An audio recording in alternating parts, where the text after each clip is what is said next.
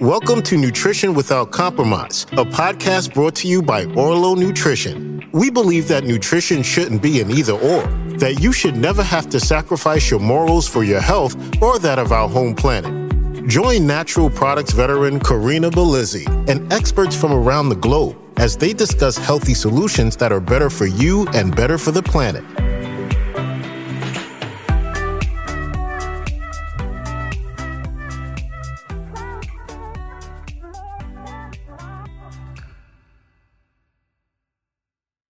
Thank you for joining me today for another episode of Nutrition and Health Without Compromise. Today, we're going to get deep into the basics of nutrition as we feature our guest, Kirstin Carey. She's the president and CEO of Nourish, a proven system to stop the progression and heal from the damage of autoimmune-related issues.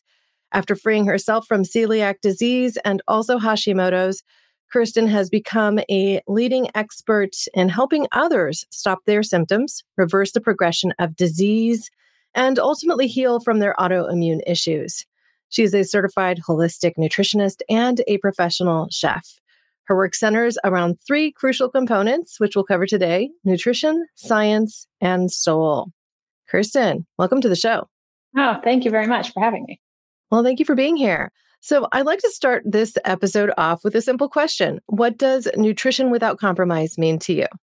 It means that you're getting the nutrition that works for you without having to sacrifice who you really are or to just sacrifice based on what's available.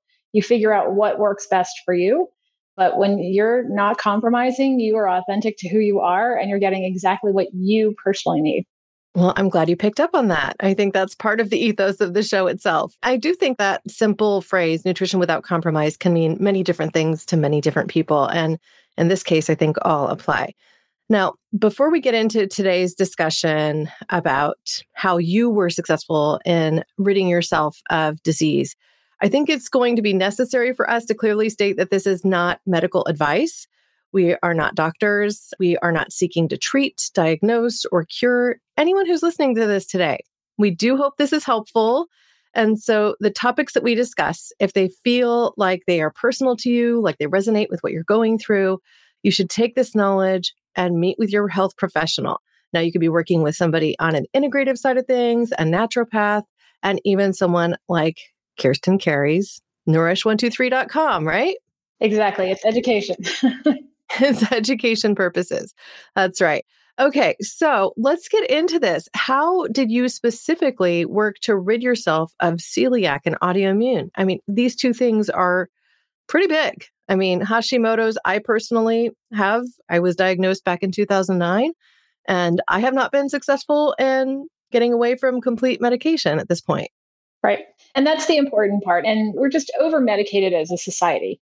So it doesn't mean that the medication is bad. It just means that I think it's prescribed way too quickly before we look at what the body's doing and what the body can do on its own. I mean, we're amazing creatures. We have the ability to heal. And when you work with the system rather than against the system, you actually can help the body do exactly what it was designed to do, which was heal and find balance. So for me personally, I mean, I didn't dress up as a nutritionist for Halloween when I was a kid. This was not what I wanted to be when I grew up. I got forced into it. So I was in sales and marketing. I had a successful consulting company and I was traveling all over the place to speak to large audiences and work with companies on their sales and marketing systems. And I just kept getting more sick and I didn't realize it because my doctors were saying, well, that's normal or that's just your hormone. They were kind of just, well, take this medication or do this thing and it'll be fine. And I wasn't getting better. And I knew I was too young to feel that bad, like that old, right? I was getting up in the morning, I was in pain. I was too foggy brained all the time.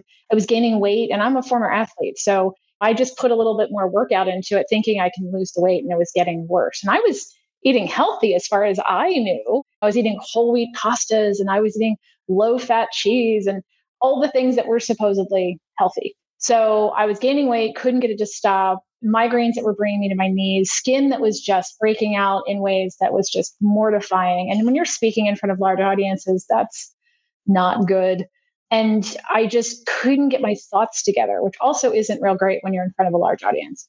So I finally left after doing, I think, every invasive scope and test and all of the things, taking the medications, I was compliant. I finally got into natural medicine support. And one of the doctors I saw, she said, hey, you have celiac disease. And I'm like, great, we found an answer. So everything's just going to get better. So I stopped eating gluten like I was told to, and I didn't really see the results the way that I had expected to. So after taking hundreds and hundreds of dollars a month in supplements and doing all the stuff they were telling me to do, I still couldn't get the answer. So I went back to school for nutrition. And then I started finding other additional educational components that I added into it. I opened up a series of gluten-free restaurants. They were actually the first gluten-free restaurants in Arizona, because that's how deep I get into things. I decided, I'll open a series of restaurants to help the other people who couldn't find places to eat and feel normal. So I learned a whole lot more at that point, being a chef, running a commercial restaurant, and learning how to put meals together for people. One of the things that we did was food sensitivity testing. And we started making meal plans specific to the people I was working with to help them get better as well.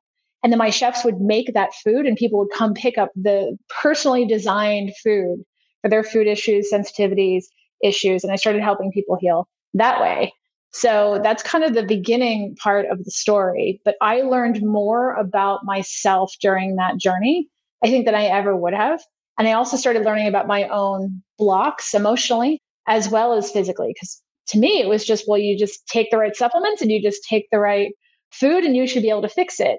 And I didn't incorporate a lot of the emotional healing until I really got into my own healing journey. And that's what we do with our clients too. We help them with the emotional components as well as the logical left brain thought process too. So I imagine that is what you mean by nutrition, science, and soul, because it's a more holistic approach to somebody's entire health journey. Now, I was just listening to a podcast earlier today. It's Dr. Mark Hyman's podcast, the Pharmacy, FARM, right? Yeah. I have his book literally sitting right here. Yep. Yeah. And I've known him for years. So I have watched his career progress and him awaken more as time goes on to integrative approaches to medicine and to really a more holistic approach. And one of the things that he shares is that they go really deep into people's histories, starting with how was your childbirth, and meaning when you were born into the world. And was it a cesarean section? And did your mother breastfeed? And for how long? And at what point did dairy get introduced, if it got introduced? And what sorts of progressions did you have? Did you have acne in your teens? And really just going through the whole thing, getting your entire health history, and then using that as a tool to then say, where is your gut health today? Where could it have been messed up in the past? And how might we figure out the best path forward for you? And then by looking at all of these things, they're able to really help people on a new path forward, having treated hundreds of people, much like you have treated hundreds of people for autoimmune disorders. And so I'm curious to know if there was that first step, that first real aha that came to you as you were in that nutrition coursework. What was it? So it's a lot of what you were just saying. It was the idea that what I thought was healthy, understanding more about organics, understanding more about gut health, understanding how your gut is 80 to 90% of everything that's going on in your system. So taking that to a deeper level, I also tried, I'm pretty sure, every diet that was available. So I've been vegan, I've been raw, I've done water fast. In fact, I'm about to do a 3-day water fast with our clients. I've done the detoxes, I've done those pieces. And for the most part, what was really helpful to me after going through a lot of that and understanding how I grew up, what I thought was normal eating and what I understood now not to be that healthy. What's really helpful to me now is to find the right path for each individual person. But for the most part, there's no magic pill. There's no magic diet. There's no one size that fits all. So understanding that you're still an individual, which is why we also ask a lot of those same questions. What was it like was it a rough childbirth for your mother? Were you breastfed? I mean, when I was born in the mid 70s, it wasn't popular to breastfeed your kids because only the poor ladies did that. And they used to tell the mothers those things. And you were getting a better product if you were drinking formula because science created that. And understanding the difference between when science can really support and when it's working against the natural rhythm of the system. And so my mother started on Nestle. This would be a completely different podcast. We're totally in the same place. But even that idea that the mother thought she was hurting her child if she was not buying the expensive formula. So, I mean, even that emotion that the mother has going into that and that idea, that all plays into a lot of what our health looked like as children and how it carried through our adulthood. So it's the understanding that we're all individuals, but there's so many pieces that play in. And understanding those pieces is incredibly helpful to understanding even what's going on for you 40 or 50 years later. Now, one of the topics you introduced just by proxy of this conversation thus far is fad diets. And so one of the diets that I have become aware of recently is the carnivore diet, which is being purported as a diet that will help get your autoimmune conditions under control. And so I'd love for you to share your perspective about how that diet works, whether or not you would ever recommend it for even a short term, what your thoughts are overall.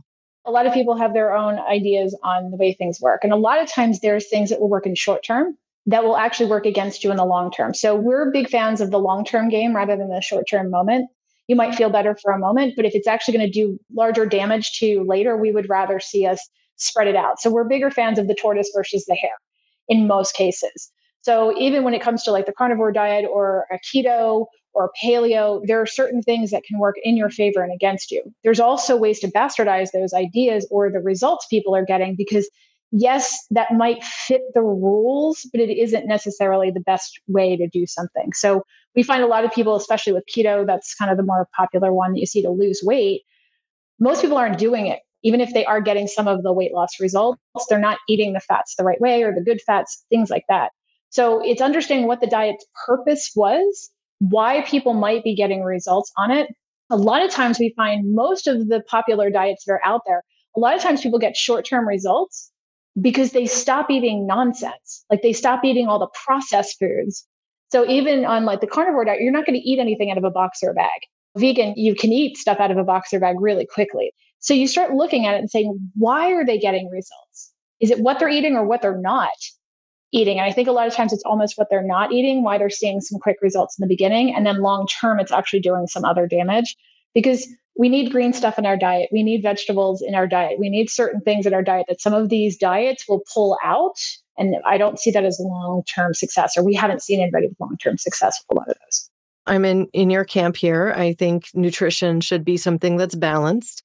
And frankly, if I was to consume a carnivore diet, which would only include meat, raw dairy, and honey, I think that would be quite boring pretty quickly.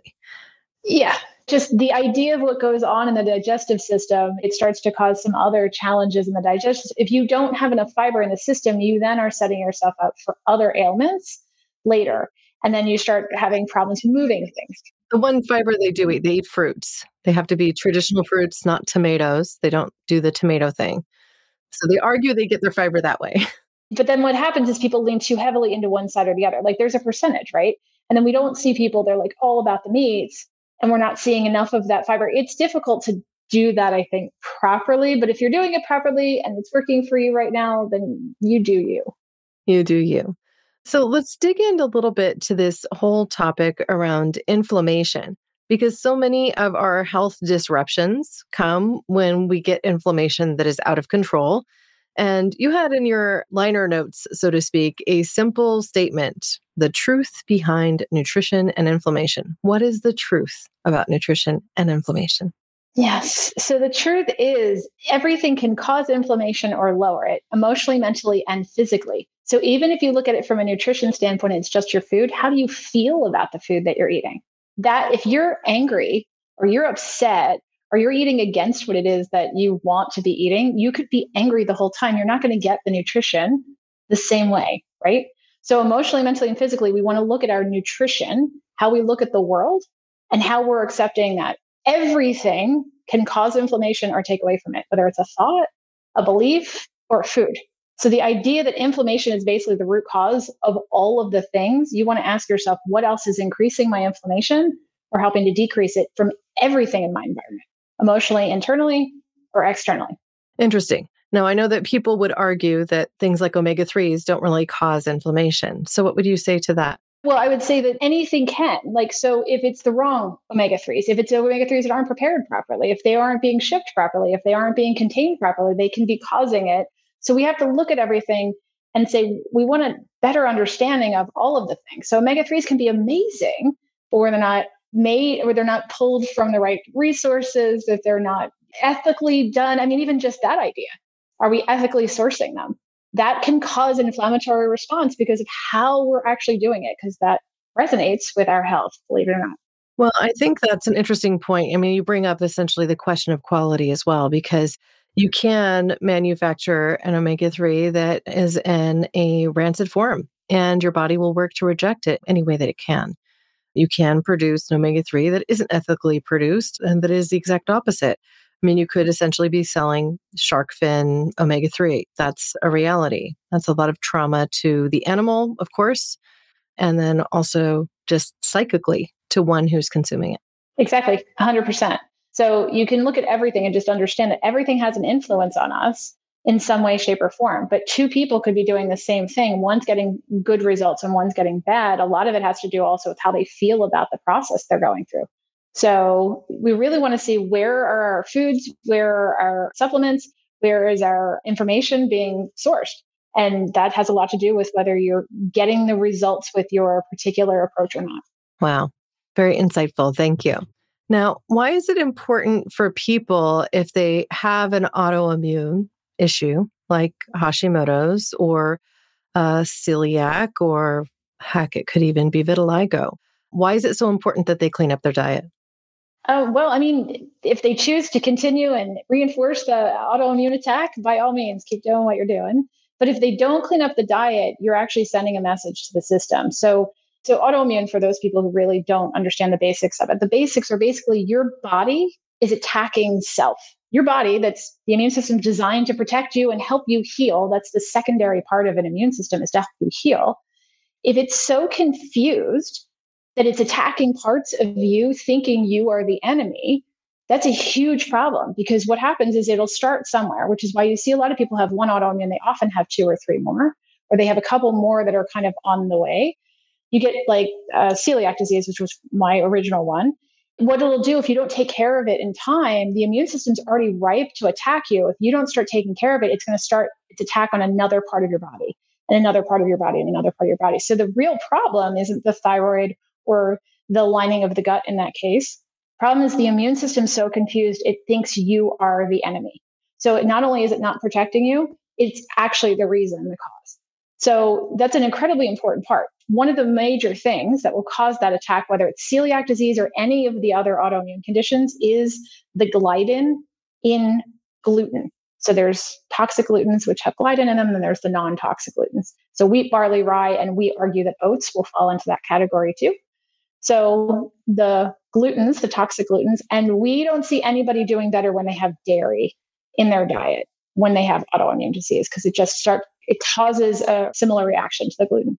I was just very curious from a personal perspective, because I was diagnosed, as I said, with Hashimoto's back in 2009, and it first came as self-diagnosis. I was coming off of a 3-day juice fast and noticed when I started to reintroduce food that I was having a little trouble swallowing.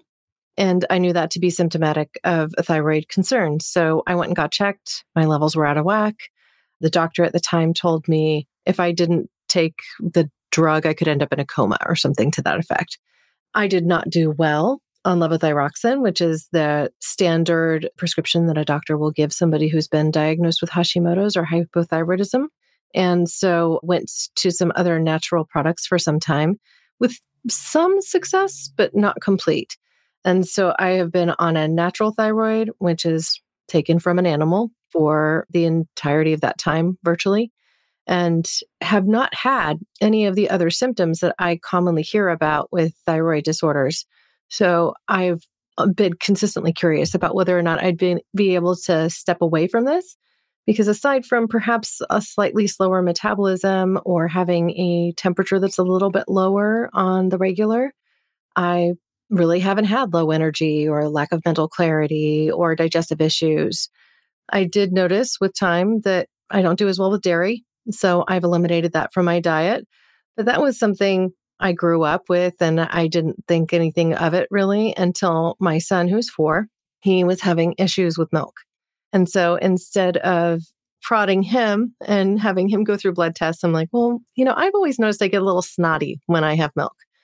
So I'm going to test my blood and see what happens. They test my blood. They say mild dairy sensitivity. Gluten, just didn't come up on any of that, even though I have one of the markers genetically, if I'm to believe 23andMe, for celiac disease. And so I have also essentially eliminated any wheat from my diet unless it happens to migrate into my food when I'm dining out or whatever. Because I don't have celiac disease, I haven't been super militant about only dining out at gluten-free restaurants and things along those lines. So at least with the removal of the dairy, I have noticed that I don't get phlegm the same way and that my stool is more consistent. And not necessarily a great thing to talk about poop, but everyone does it. We talk about it all the time here. So a reality of your digestion. And so I just feel like I'm generally just a little bit healthier by eliminating the milk. But I'm curious what steps somebody like me might take to reduce or eliminate medication. Yep. So again, this is not medical advice. Most of our clients, if not all of our clients, come off of their medications, especially the thyroid medications. My mother, actually, we reversed her autoimmune issues with Hashimoto's. She was on medication for 10 years. She's off it now with no problems. Her doctor is baffled and actually contacted me because she wanted to understand better why it worked. She still thinks my mom's a miracle. And I'm like, she's not. That's actually how the body works, right? So I got my mother off of gluten and dairy right away.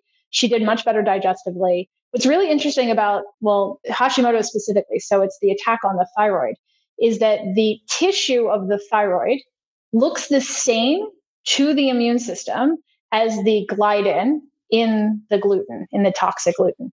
So what happens is when we have it in our system, even a tiny bit, so if you've ever seen anything by Dr.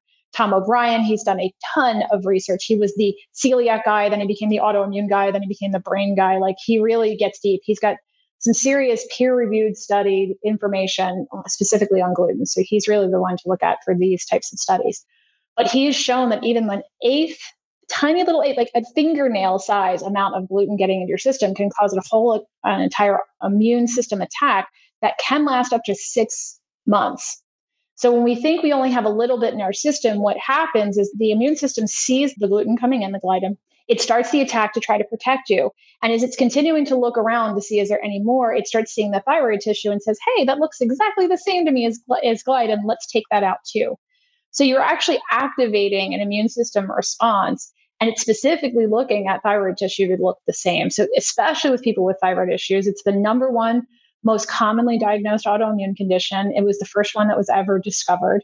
And you're seeing people with issues over and over and over, especially women. It still does hit men, but women much more often. So that's why it's really, even if you don't feel it, and that's why people, I think, get confused. They're like, well, I don't have a reaction when I eat it, so I'm fine. I'm like, but it's an underlying inflammatory reaction that is actually begins the attack, and it can last up to 6 months, causing that inflammatory response. So we're very tight with our clients. We have to find the right diet for you. But what we can tell you with certainty is that gluten is not your friend, even in a little tiny bit. And then dairy can also cause a similar attack because the immune system can often confuse dairy actually with gluten, which is another interesting component when you look at the body from the scientific angle. Well, it just brings me back to how we evolved ultimately in the beginning. This was my entire scholastic pursuits before entering the workforce after college. I studied anthropology and evolution, and the things you learn is that we didn't really eat grain and we didn't really consume milk. And these are not things that our bodies were necessarily really evolved to consider staples in our diets. And so it makes logical sense that a lot of health issues could erupt from these sorts of dietary choices. Now, you reminded me of another person's work, and that's Dr. David Perlmutter. He wrote a book called The Grain Drain, about the grain to brain connection. Yeah, grain brain. Yep. I have that one right here too. And then also another recently called Drop Acid, about the levels of uric acid in your system and how it can actually create inflammatory cascades, retention of water, actually cause you to produce more fat cells because you are essentially trying to save water for that rainy day, like a camel would in its hump. So I think those are two books that people should consider reading if this is something that they're concerned with. I personally worked with Dr. Perlmutter in my early career at Nordic Naturals, so I think he's got his brain in the right place. I mean, he's a neurologist, neuroscientist. He understands how the brain works. All right. So let's talk for a moment about adrenal dysfunction, because that is something that so affects people today. Even when you're just living in a stressed, overloaded environment, you get adrenal fatigue. And I think often this can then lead to a cascade of health problems, including autoimmune or sometimes misdiagnosis as having an autoimmune issue because you just get so depleted. Let's talk about that. How do we deal with adrenal dysfunction or adrenal collapse? Yep. So actually, this was one of those moments when I was in school for nutrition. I really sat there and went, how could it be like, I wish I had known this before, like light bulb moments. So this is why we teach on this. We teach our clients, we teach all these people. So here's the most important thing about adrenal function. What a lot of people don't realize is that half of our hormone production, premenopausal, so we're going to talk about men and women at the same time period, right? So 30s, right around 40s, we all start going through this shift in our hormone production. Now, premenopausal, half the hormone production is the adrenal glands. The other half is going to be your sex organs, so your testes, the ovaries. As we get closer to menopause, what happens is the sex organs start slowing down their production of the sex hormones, and the adrenals have to pick up the slack.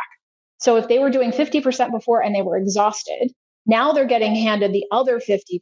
This is why you see a lot of people right around 38, 40, 45 hitting brick walls of fatigue and hormone issues and joint pain and weight gain. It's not because of menopause. It's because their adrenals are not healthy enough to handle the additional workload of producing hormones. And people say, oh, well, my doctor just said this happens to everyone when they go into menopause and I just have to have replacement hormones. I'm like, no, if it was an everyone situation, then every single man and woman going through that similar process would have to have replacement hormones. And why would nature have done that to us? Why do some people sail through it and others people have problems? If we go back to looking at adrenal function and how the body handles inflammation and stress. So whether it's emotional, physical, mental, the body doesn't care where your stress is coming. So if you're eating foods that aren't working for you, that's inflammation and stress. If you're thinking things like I'm not worthy or I'm not lovable, that's inflammation and stress. If you are emotionally handling some sort of underlying trauma that you never know, that's inflammation and stress. The body doesn't care where it's coming from. It just says, hey, I'm overloaded. Oh, and now you're telling me I have to do this additional amount of work to produce all these other hormones? Great. So that's why you see these brick walls happening to people in their mid 30s, 40s. So if we understood more about adrenal function and how the body processes its perception of stress and danger, we would be much better off. And you wouldn't see people having to go through and suffer through change of the body, right? So this is why, but other people just go, oh, well, this is the way it is. And then they jump on the bandwagon of now I have to do all the replacement hormones. So back to when you were saying, hey, I'm taking these hormones for my thyroid, or I'm taking hormones as replacement hormones for my sex hormones. What ends up happening? So we're going to talk about short-term versus long-term now. What ends up happening in the short term, it might work for you and you might feel better or not feel the symptoms that your body's trying to give you because you're kind of temporarily holding back the symptoms because you're giving it the hormone that it's struggling to produce on its own or struggling to convert properly.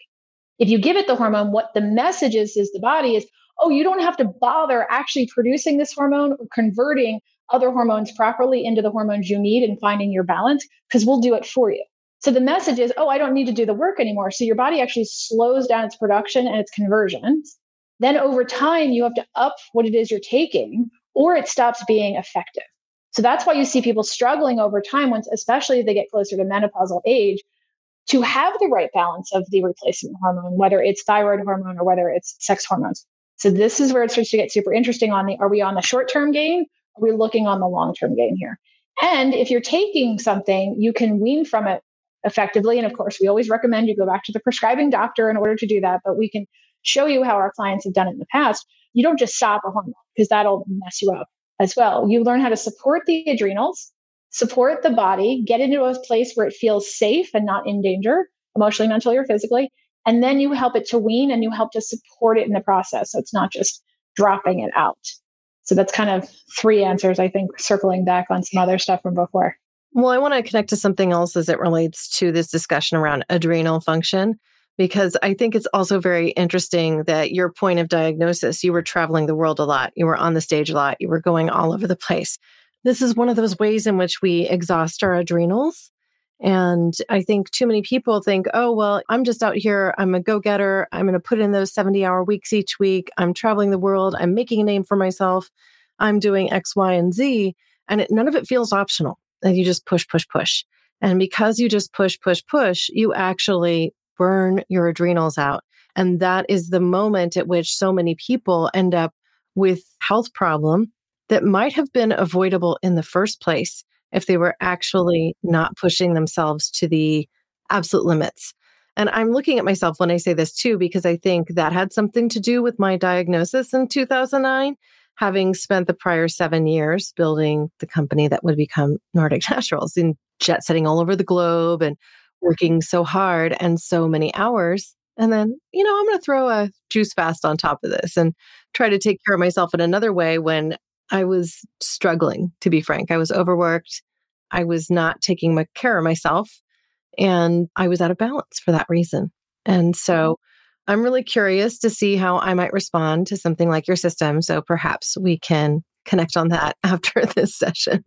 Most of our clients are women. Most of them are go-getters. Most of them are the ones that know how to white knuckle through. We have a lot of professional former athletes. We have a lot of people who are high performers, and they know how to white knuckle through. So what they've learned is how to push past the message the body gave them that they were in trouble. And then they would do something like, oh, I'll do a juice fast. I'll do a 3-day rapid detox. I'll go to this place for the weekend and I'll get through this. And you can't correct decades of challenge in 3 days. And I think that's also more of especially an American concept of work hard, play hard, detox hard. And I'm like, no, it's not that. And we are really good, I think, as a society of supporting the idea it's supposed to be a struggle. I think that life is going to hand you a challenge. I don't think you should ever be suffering. And there's a giant difference. And when people recognize that, they understand they've been white knuckling through for so long, or they're saying, oh, I'll put the kids first. I'll put my husband first. I'll put my employees first. I'll put everybody else first. And when and if there's time, then I'll do something for me. Or they think like vegging out to Netflix is giving myself time. I'm like, no, are you even connecting with yourself? And that's what the body's screaming for with all these symptoms. Right. Well, it all speaks to me. I mean, if I'm being perfectly frank, 2008 to 2009 was also my marathoning seasons where I was, training really hard. And that juice fast was part of me saying, okay, well, I'm going to do a cleanse now as I prepare to go into my fall training season, because I was getting ready to train for yet another marathon. And of course, doing something like even a 3-day juice fast when you're doing those kind of distance runs, it's not super feasible, right? And so as somebody who has cared about my health my whole life, I have white knuckled it through. I think that's the appropriate terminology. It resonates. It feels right. Yes, I've white knuckled it through several moments in my life. And when you do that, you can push yourself into collapse. So to avoid those sorts of things, because I think that's all of our goals, to avoid those sorts of collapses, to avoid those sorts of challenges, what sorts of nutrition tips would you give those that are listening who might not be experiencing one of these diseases yet and who wants to avoid them? First thing is check. Just because you don't have a diagnosed disease doesn't mean something isn't brewing. Most autoimmune diseases, it's 3 to 10 years before a diagnosis is actually found. So you've been suffering actually in that space for up to 3 to 10 years. There's also 200 known autoimmune diseases at this point with only 20 actual tests, like direct tests. Yes, you have this. So a lot of doctors are really reluctant to diagnose or to give that kind of understanding. So a lot of people who have an autoimmune issue, they're not being diagnosed, or they're not being called autoimmune because the doctor wouldn't do anything differently. Like a lot of Hashimoto's is being known as just hypothyroidism or just thyroid dysfunction. They're not going the extra mile because they wouldn't do anything different. So that's kind of the first part of that.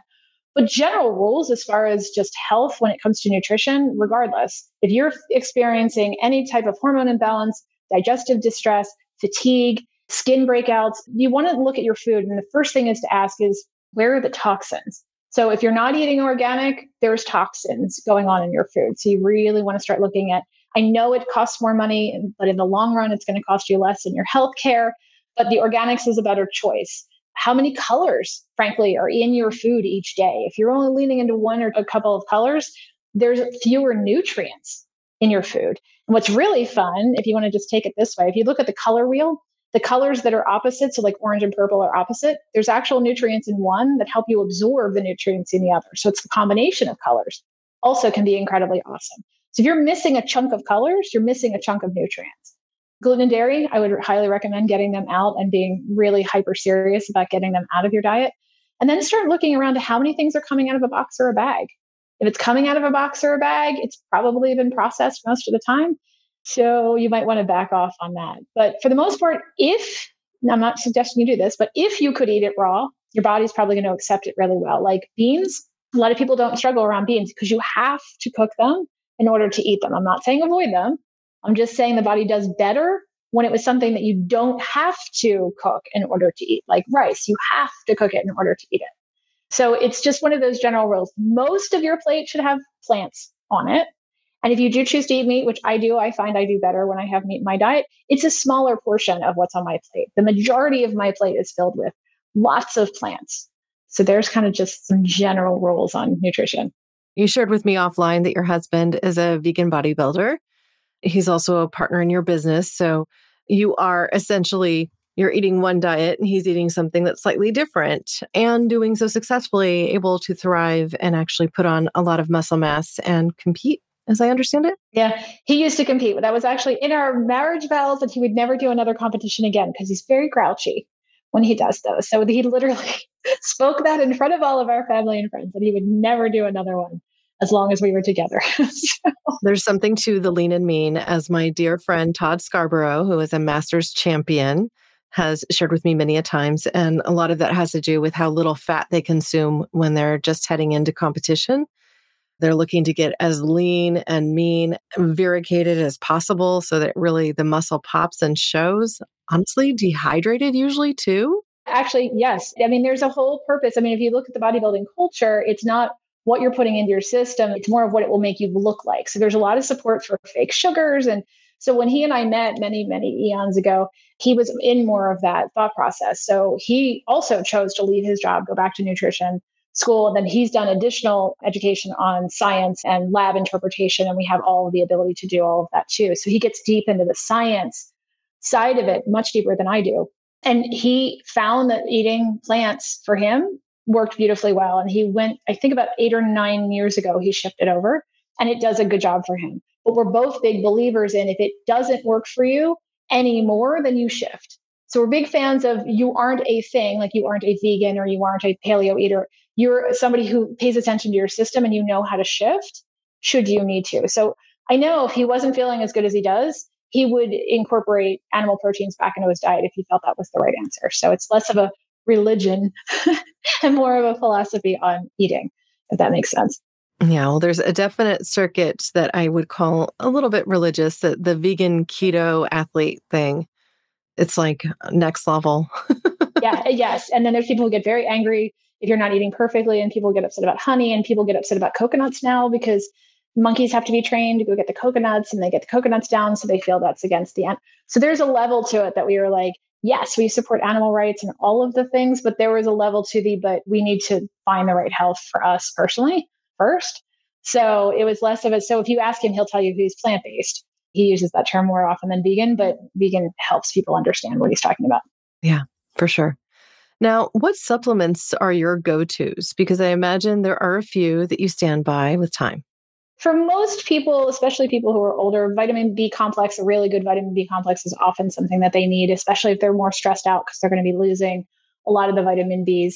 D, making sure your D levels are appropriately in the optimal levels, where if you look at the average traditional doctor, they'll say normal is about 30. When we look at optimal levels, that's about 80, especially when you're dealing with viruses and things going on in the world. 80 is like the anti-aging level. That's like when your levels are 80, you're good. I'm Mediterranean descent. And so even though I'm blonde-haired and blue-eyed, or maybe a little bit grayer as time goes on, I don't produce vitamin D very well for my skin. And it's just a reality. Like, even though I'm not super dark.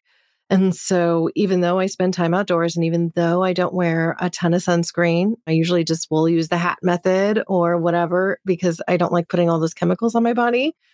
But ultimately, I just don't make enough that way. So I do things like take my mushrooms and leave them out in the sun for a half hour before I eat them to get higher levels of natural vitamin D. And I take 5,000 IU a day, which sounds like a lot to certain people, but for me, that's what I need.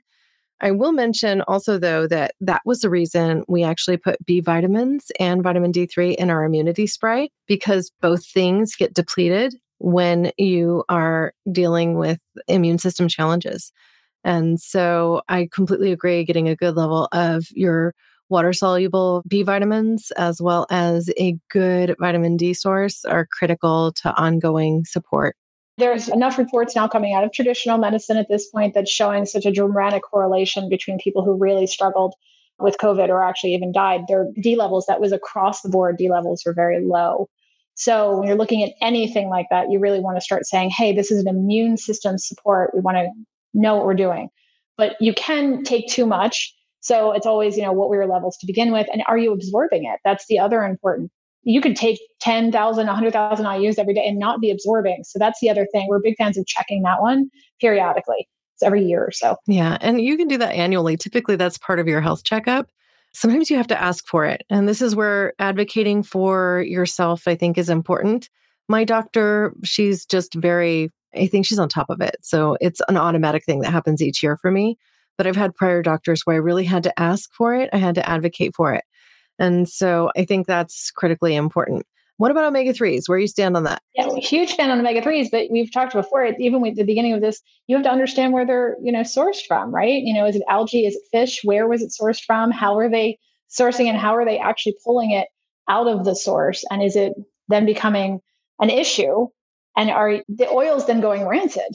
Obviously, we've seen your product and it's great because of how you're sourcing it. And I know you're so on top of even the fact that the bottle is that dark.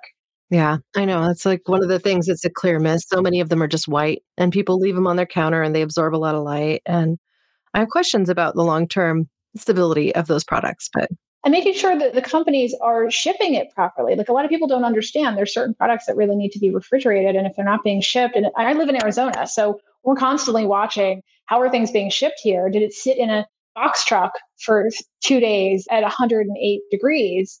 So these are things that I don't think people appreciate. We're not big fans of a lot of supplements, but the few that we do recommend, we're going to be really on top of how they're being sourced and things just like the glass bottles and things like that. Of course.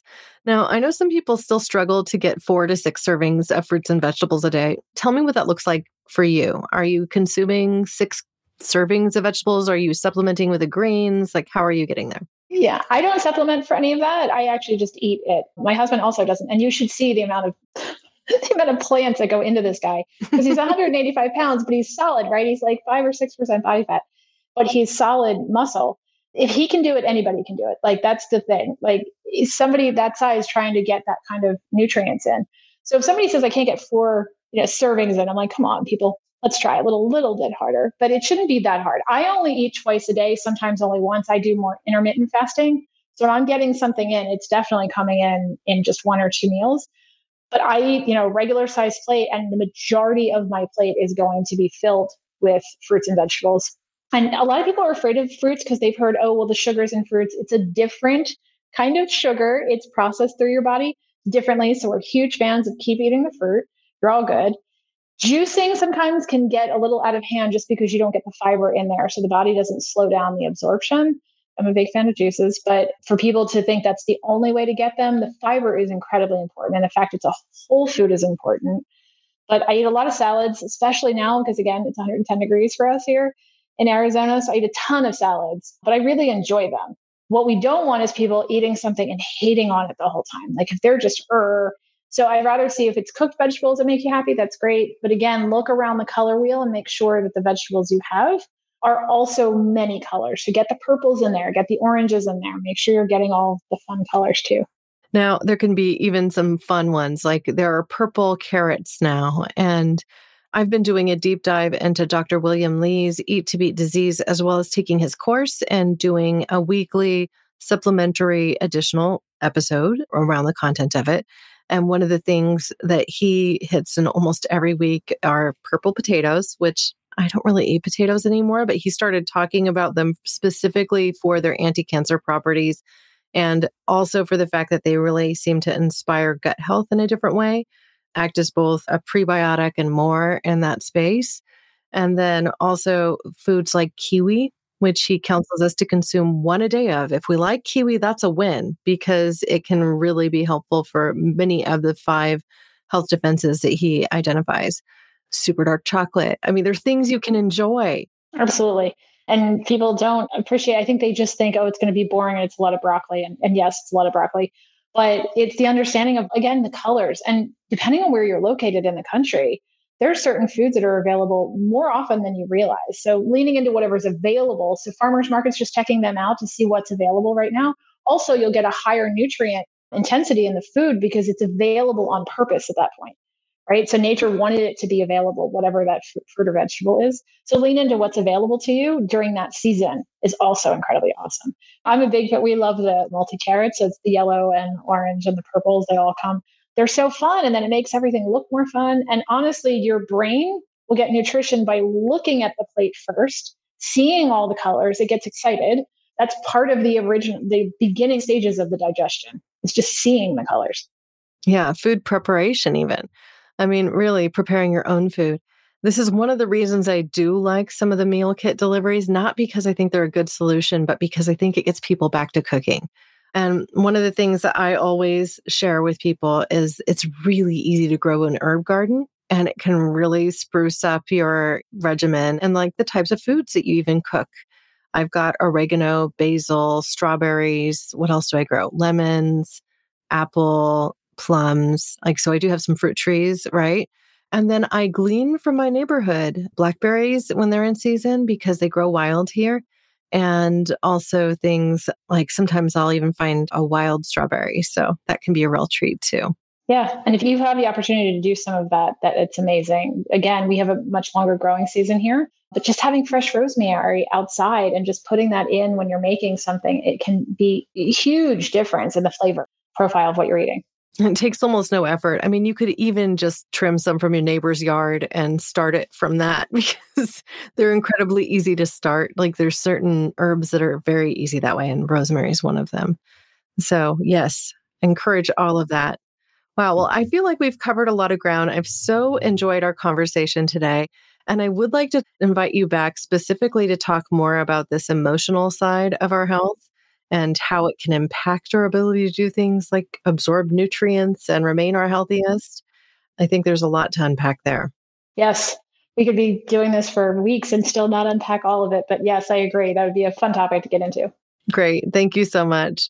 Now, I will be sure, of course, to include links to connect with you and your social profiles with show notes. Is there any particular way that you enjoy people reaching out or that you would encourage them to reach out to you? Yeah, our website's going to be your best bet. We've got a ton of free resources on there. We have webinars, 3-day challenges, information in PDF. So it's nourish123.com. And if anybody's like, hey, I just want to bypass all of that, they can just pop onto, actually, it will be Anthony's calendar to have a chat with us to say, hey, is this the right fit for me or not? Because we're very clear about if this isn't the right fit. So you can go to nourish123.com/heal, HEAL, if you just want to go right to the calendar. Right. Fantastic. Well, I'll include those direct links with show notes. Thank you so much for joining me today, Kirstin. Thank you for having me. Now, as stated at the beginning of today's episode, this is not meant to treat, diagnose, or cure any ailments that you may have. It's important that you seek treatment when you need it and be an advocate for your health. I really do encourage people to ensure they're getting their vitamin D levels checked at least annually. You can even take an omega-3 blood spot test. They're available at omegaquant.com. I will go ahead and include links to this, as well as all of the resources that we mentioned during today's episode, including Dr. Perlmutter's important books and also the work of Dr. William Li.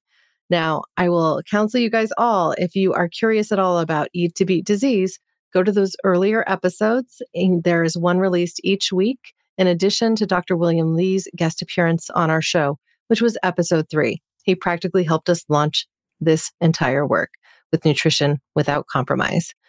Now, visit orlonutrition.com for our complete blog about this episode, including features you won't find anywhere else, and even a few healthy food replacements or recipes from myself and other contributors to this show.